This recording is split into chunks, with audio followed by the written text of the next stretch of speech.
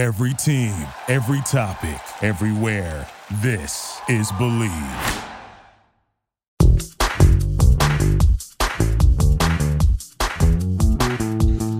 Welcome to episode 11 of This Is Our Effing Podcast, a Red Sox show with your co-hosts, Sean McAdam and Steve Lyons. We have reached the All-Star break of the 2021 season, and on today's episode, we'll be taking a look back a little bit at the first half and the end of the first half of the season and how the Red Sox wrapped up.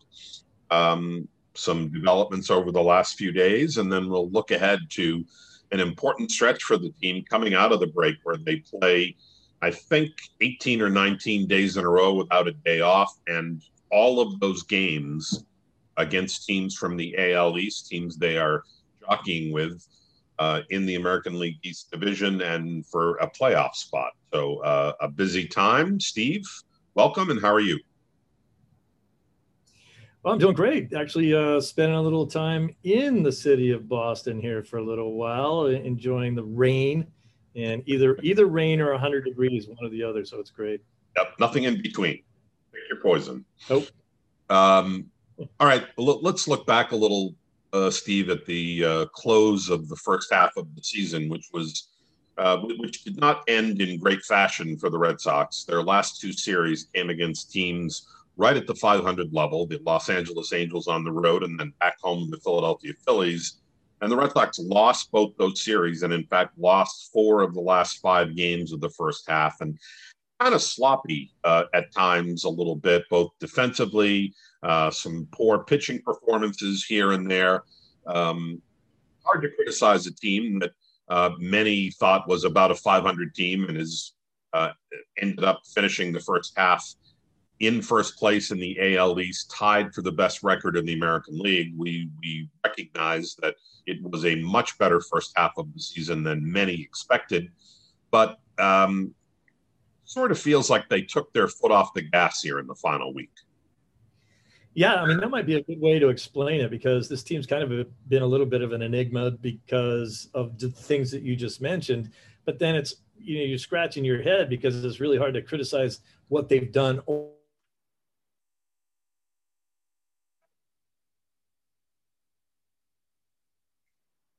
games to teams that you thought they'd just wipe away, and yet they play pretty well against teams that have decent records, and they've done that most of the season, which I think, that has to be a good sign. You have to be able to play well against teams that are at least as good as you are.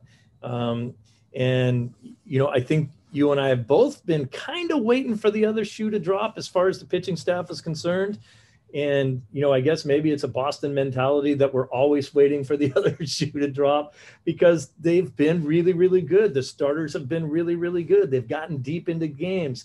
They've saved the bullpen arms for the most part. And yet over the last week or so, you started to see some cracks, and, you kind of expect to see more of that in the second half, not less. Yeah, you wonder if we have spoken about how unusual it is have 5 starters make literally every start. Technically we could go back and say that Eduardo Rodriguez missed his first turn of the year, but he ended up pitching the 7th game of the season. So it wasn't like he was out for any extended period. We remember he had the dead arm over the final 2 weeks of spring training. And as a precaution, they held him out of that first series, first homestand start. But they literally have had 89 out of 91 games started by 5 pitchers, which is completely unheard of in this day and age of baseball.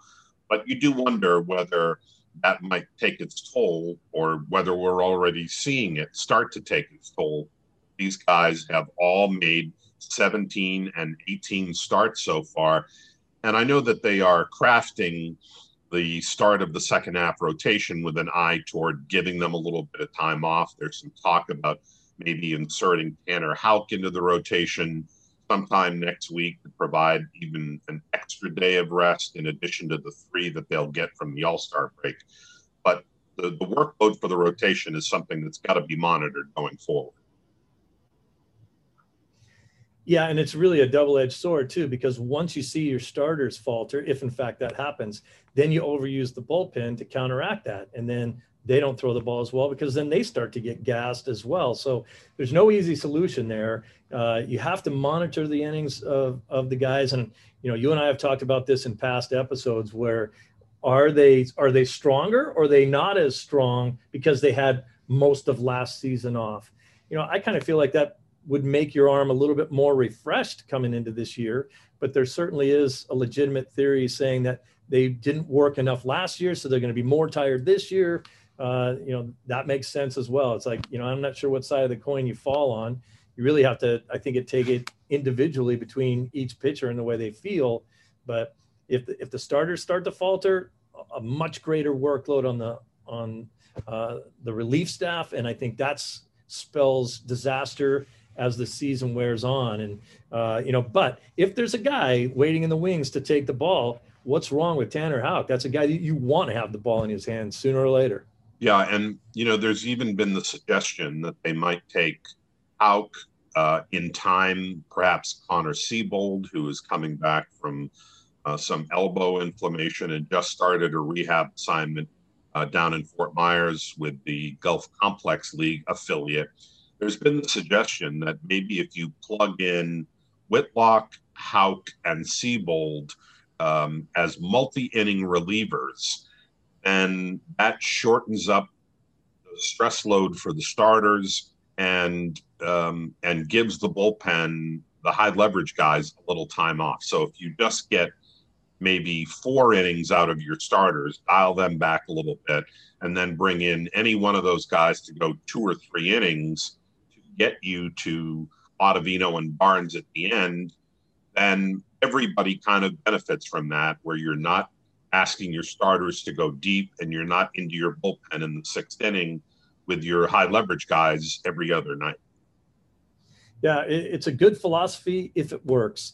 And I've always been under the impression in baseball that anytime you make a pitching change, it could be a potential disaster, especially if you're trying to limit the innings of one of your starters. And he just threw 4 strong innings, and you're saying, let's get him out of there and bring Whitlock in for 2 or 3. Well, if Whitlock shows up without his best stuff, now all of a sudden you took an outstanding performance from a starter, a potential win if he's pitching well enough to get that win and your offense is producing, and you bring someone in who may not have as good stuff that day, and next thing you know, 3 innings later, you're getting beat by 2 runs. Now you're not using the rest of the rotation the way you would if you were winning, and I think it can certainly blow up in your face because the manager is going to try to put guys in the position to where they can best succeed, but we all know that doesn't always happen. And anytime you make a pitching change, it can blow up in your face. Yeah, it is one of those things that is probably easier said than done. It might look good on paper, but in actual application, there are some hurdles that you have to overcome, and you mentioned one of them. On the subject of the bullpen, the Red Sox made a little news on the final day of the first half by announcing a contract extension for closer Matt Barnes. He gets signed to a 2-year, $18.75 million deal that goes through 2023 with a team option for 2024. He is one of the potential, or was one of the potential free agents to be that the Red Sox crossed off the list. Eduardo Rodriguez and a couple of others still remain. But I thought this was a good team-friendly deal that got signed. Not that I'm rooting for the Red Sox to save money, but for, when you step back and look at it objectively, maybe Barnes hasn't arrived in that elite closer's role yet. He's only been doing the job periodically for the last season and a half. But when you see some of the top late inning relievers like Liam Hendriks getting 3 years and $50 million something last year from the White Sox, $7 million and change to lock up Matt Barnes for the next 2 years certainly seems like a prudent decision on the part of the Sox. Yeah, I think it's a great deal. I really do. I like Matt Barnes. I watched him struggle a little bit, even in a setup role and certainly in a closer's role, before he really learned how to throw strikes consistently. We watched him go through a period where his curveball was unhittable, but he never threw it for a strike. So if the hitters actually, smartened up and laid off of it, he always spiked it in the dirt. And when they did lay off, he had trouble with walks, and it was a potential problem for him. I've watched him mature from that. I think he still can have some of those same problems, but let's face it, baseball ain't easy. You're not going to go out there and just, be elite every time. So I think you're right. I think he's edging ever closer to the elite status as one of the better closers in the game, because when he is on, there's no question he's dominant. He can walk in and strike out 3 guys. Everyone sits down. We go home. And for, less than 10 million a year, are you kidding me? That's a drop in the bucket. It's a great deal for the Red Sox. I'm happy for Matt that, he's certainly secure for the rest of his life, and he'll go on from there and even make more money. And I love the option year, because, you're still talking about one more year after that where the Red Sox can make the determination. Is he still an elite pitcher and we can hang on to him for short money? Or if we make the decision where we don't want to do it, because I'm assuming it is a club option, you let the guy go if he's not doing the job. Right. And that's kind of been a hallmark of any deal that Chaim Bloom has made since coming aboard and becoming chief baseball officer for the Red Sox. If you look at the deals they did in the offseason to sign free agents, they did give Kike Hernandez a 2-year guaranteed deal, but every other contract they signed over the winter was a year with an option on the part of the team. Which is a smart way of doing business, and it takes advantage of a kind of cooled off free agent market where players might ordinarily want to get that second year guaranteed or 2 years in an option rather than 1+1. But they took advantage of the way the market went and put themselves in a no risk spot, so that if the player performs in his first year, they can bring him back at essentially the same money for a second year. And if he struggles, they can cut loose and either walk away entirely or renegotiate something down from the previous salary that was given. So it really is a no-lose situation on the part of the club. Yeah, that's the way it was described to me, as coming from the players' perspective. Basically, I didn't mind having an option because, let's face it, I wasn't a great player. I kind of wanted to be under team control. Free agency never worked well for me because I wasn't in that great a demand. I had to kind of scuffle around and see I would rather have been under control by a team. But basically, you look at the player and you say, it's a bad deal for the player, because if they pick up the option, it means you're worth more than what they have to pay you. Right. And if they don't pick it up, it's because you didn't play very well and you're going to be out there on your own anyway.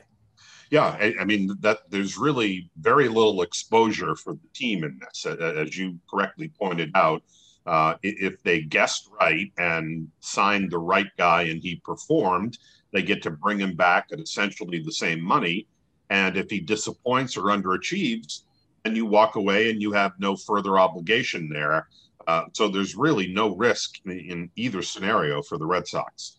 The Red Sox also in the news over the weekend, Steve, with the amateur draft, and the highest selection the Red Sox have had in the amateur draft going all the way back to 1966. That was the second year the draft was in place. Draft got introduced in 1965. To go back to the last time the Red Sox had a pick as high as number 4, you have to go back to 1966. Somewhat to their surprise, they were able to select Marcelo Meyer, a terrific shortstop prospect from San Diego area, who had been on a lot of draft boards going either 1 or 2, looked upon as one of the first or second most talented players in the draft. Obviously, an 18-year-old, a lot of things can happen. This kid, as good as he is, has only played at the high school level, and baseball history is littered with bonus babies and high draft picks out of high school, and some even out of college. You never make good on that potential. But from every scouting report and everyone you talk to, the Red Sox got a potentially foundational player at a time when they're in first place. I mean, it's kind of the best of both worlds. They had a lousy season last year. They have bounced back very quickly in 2021. And on top of that, they get arguably the most talented amateur player in the country.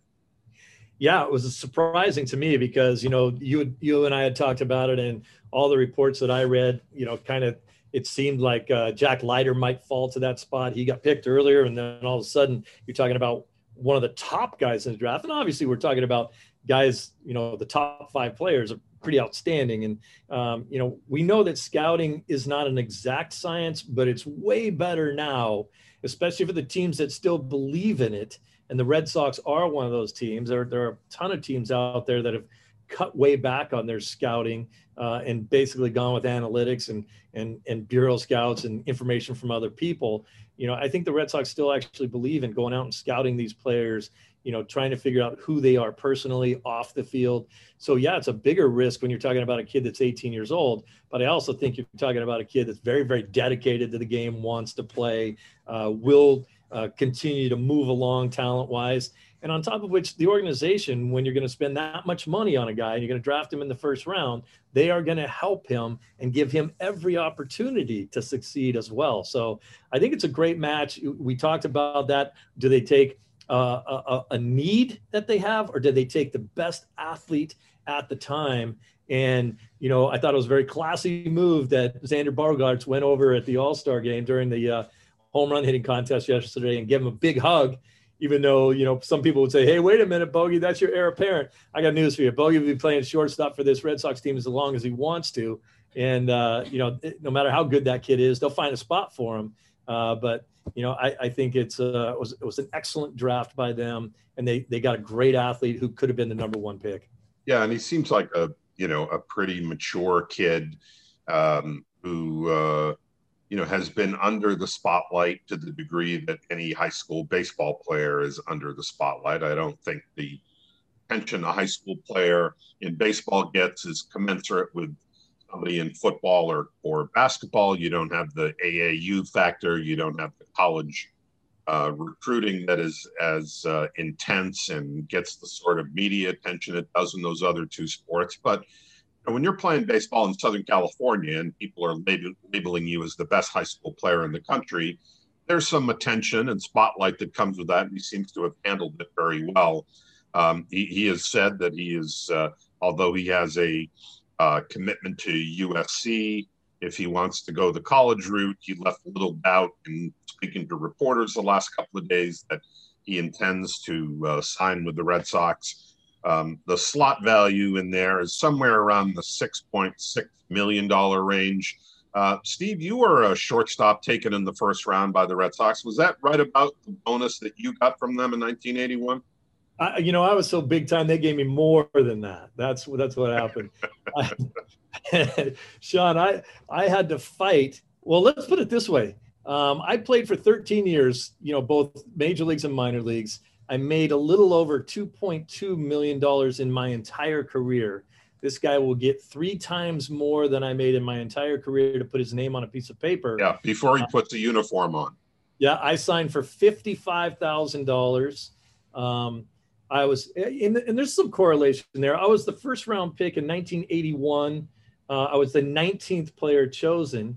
And then the Red Sox did the exact same thing with Ellsbury. I don't want to put you on a spot because I don't remember either, but the Ellsbury draft, I can't remember exactly when that was, but mine was 81. His was probably late 90s, early 2000s. No, he would, let's see, his rookie year was 2007. So he would have probably been signed around 2004 or so, I'm thinking. He got 1.9 million. I got $55,000. Yeah, and now this kid's going to get two guys from Oregon and vastly different results. Indeed. You know what, Sean? You're going to have to bring this kid out of his shell though, because he was very short and concise with his answers.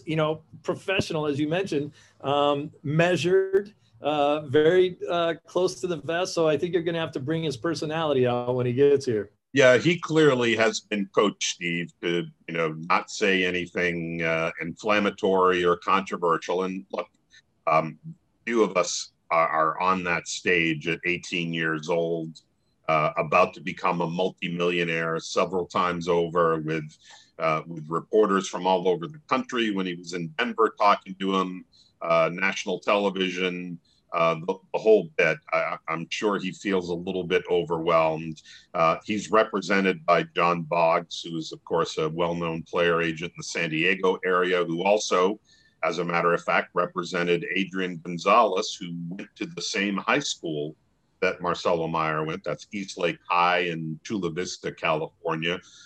So, John Boggs had Tony Gwynn. He had Adrian Gonzalez. He's had a number of big name players. So I'm sure he is given the proper guidance to Marcelo at this point. But we'll do our best to see if we can crack through that wall a little bit in the ensuing months and years ahead. Meanwhile, the Red Sox are going to open the second half of the season with a pretty big series in Yankee Stadium, to be followed by a quick trip to Buffalo for 3 games with the Blue Jays. But let's focus on the Yankees here. They played a little bit better down the stretch, Steve, coming up to the break. They took 2 out of 3 from Houston before losing in an incredible way on Sunday, the final day of the first half, with a 6-run 9th inning against them by the Astros, including an Altuve walk-off of all people. This would seem to be, it's not like the Red Sox lead is so formidable that they don't have to worry about the Yankees or anybody else. But seems to me that this series probably means more to the Yankees than it does the Red Sox. The Yankees have to start cutting into that lead pretty soon. Yeah, considering they haven't played well against the Red Sox all season up to this point. 0-6 so far. Yeah, we've seen that reversed in recent seasons too against the Yankees. So it's good for them to get out to a nice early lead in the season series. I think it's really important, and it is time to start looking at the standings. And ever since I got into the media, I always was like, it was so weird. It was like, and we're looking at the wild card, and they played 80 games. I'm like, who cares? It's way too early to be looking. But I think this season is a little bit different because we've talked about how evenly matched some of these teams are. The Red Sox were able to get a little bit of that lead there that can give them a cushion. But we talked about a 17-game stretch earlier in the season where they had no days off, playing against some decent teams, and how that would kind of shape the season for them. They came out of that with glowing reports, and now they're going to do it again. This time, 18 straight games, no days off, mostly divisional play. I'm not one of those guys that says, oh my God, it's a must-win series. There's a situation you have to win because, you could play poorly for the next 18 games and then turn around and win 7 games in a row, and you're kind of right back where you should have been. So, but I do think it's important. It's big games against divisional foes, and I think it definitely means something as far as the way this season shapes out. Yeah, it should be fun. And obviously Red Sox Yankees gets everybody's attention. And that Thursday game, the first game back, will be the only game in Major League Baseball on Thursday night. ESPN has exclusive access to that to kind of kick off the second half. And that the TV networks, both ESPN and Fox, can't get enough Red Sox Yankees. So 3 of those 4 games are going to be nationally televised, Thursday and Sunday night on ESPN, Saturday on Fox. Everybody kind of hypes the rivalry, but should be an interesting way to kick off the second half for both teams. Means guys like Tom Caron on Nesson's got even more time off then. That's right. He'll be up at the lake somewhere and extending his All-Star break. We also want to talk a little bit. We also want to talk a little bit about the Home Run Derby, which took place on Monday night at Coors Field as part of the annual All-Star Game festivities. And I can't remember a home run derby that had the amount of interest and anticipation this one did, principally because of the participation of Shohei Ohtani. And then in kind of an upset, he got knocked off in the first round and didn't last very long. Maybe he was just new to the process. You hear guys talking about how to pace yourself and that you have to go through it once before to really know how to approach it. Maybe he'll be better in future years, but just the star quality of Ohtani brought a lot to the night. And then Pete Alonso of the Mets ends up winning it for the second time in 3 years. Of course, there was no Derby or All-Star game last year, so he essentially is now a back-to-back champ. I know fans really get into it. It's a fun night, particularly if you're at the ballpark and the atmosphere, and it's become a big TV event for ESPN. But forgive me if I'm sometimes a little bit bored with watching guys take batting practice for 2.5 hours. I couldn't agree with you more. I mean, if I didn't know that we had to talk about it on this podcast, I probably would have skipped it. I've skipped it many times in past seasons and checked into the highlights and got as much information as I needed to know. But it was the Showtime Ohtani show, and that's why so many people checked in. Now, what I noticed as far as the way he approached it, and he has been in these before, in his own country, he's won them before, but he looked over anxious, and who could blame him? And he also, I believe, had a batting practice pitcher that was thrown to him that he hadn't seen since like spring training. So I was surprised at who he picked to throw to him, and I was surprised to see how over anxious he was. He was out in front, pulling everything down the line, kind of coming over the top of everything, hitting a lot of top spin line drives to the right side when he has massive power to right center and left center. I was surprised that he was unable to kind of wait on the ball and kind of use his power to the middle of the field, where especially at Coors Field, that place can't hold him at all. But it was still kind of cool to see because they tied twice and he had a chance, and you could see how tired he was. He was gassed at the end of that thing. So I hope that doesn't affect him for the rest of the season, like a lot of people have said that it can. Yeah, we've seen a number of guys struggle. I think of Bobby Abreu is one of the more obvious examples. When he was with the Phillies, got into the All-Star Home Run Derby, had a lot of fun, and then tanked in the second half. And you have guys say, "Oh, I changed my swing. I developed a hitch in my swing. My swing mechanics were off. I got tired." I mean, I think some of that is maybe a little overdone, but the fact is that, the record shows that some guys don't come out of that well and pay for it with their performance as the season gets back underway. And he has to jump right back into it today as the leadoff hitter and the starting pitcher. Amazing for baseball, a tremendous talent, hands-on MVP right now. If the season was over right now is for my money. We'll see what happens through the rest of the season, but just an outstanding two-way talent that people want to see. And it seems like a great kid. But man, was he tired at the end of that. I hope that doesn't affect today and further on. Yeah. And credit to Ohtani for embracing this whole all-star event. You've got more established guys, even a guy like Vladimir Guerrero, who's 23 years old, and he's saying, I did the Derby last time, I'm sitting it out.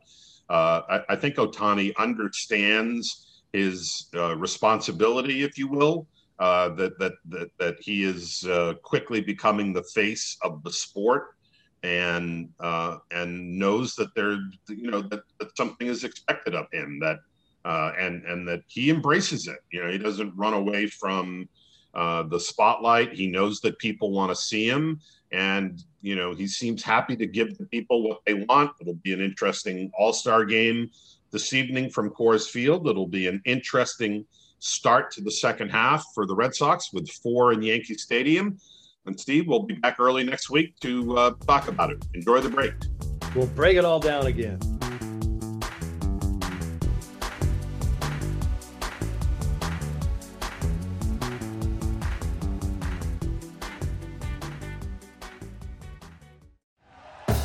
Thank you for listening to Believe. You can show support to your host by subscribing to the show and giving us a 5-star rating on your preferred platform. Check us out at Believe.com and search for BLEAV on YouTube.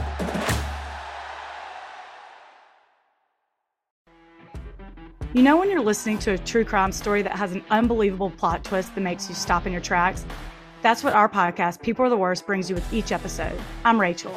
And I'm Rebecca. We're identical twins who love true crime cases that make you say, didn't see that coming, and we hate the people responsible for them. Listen to People Are the Worst now on Apple, Spotify, or wherever you get your podcasts.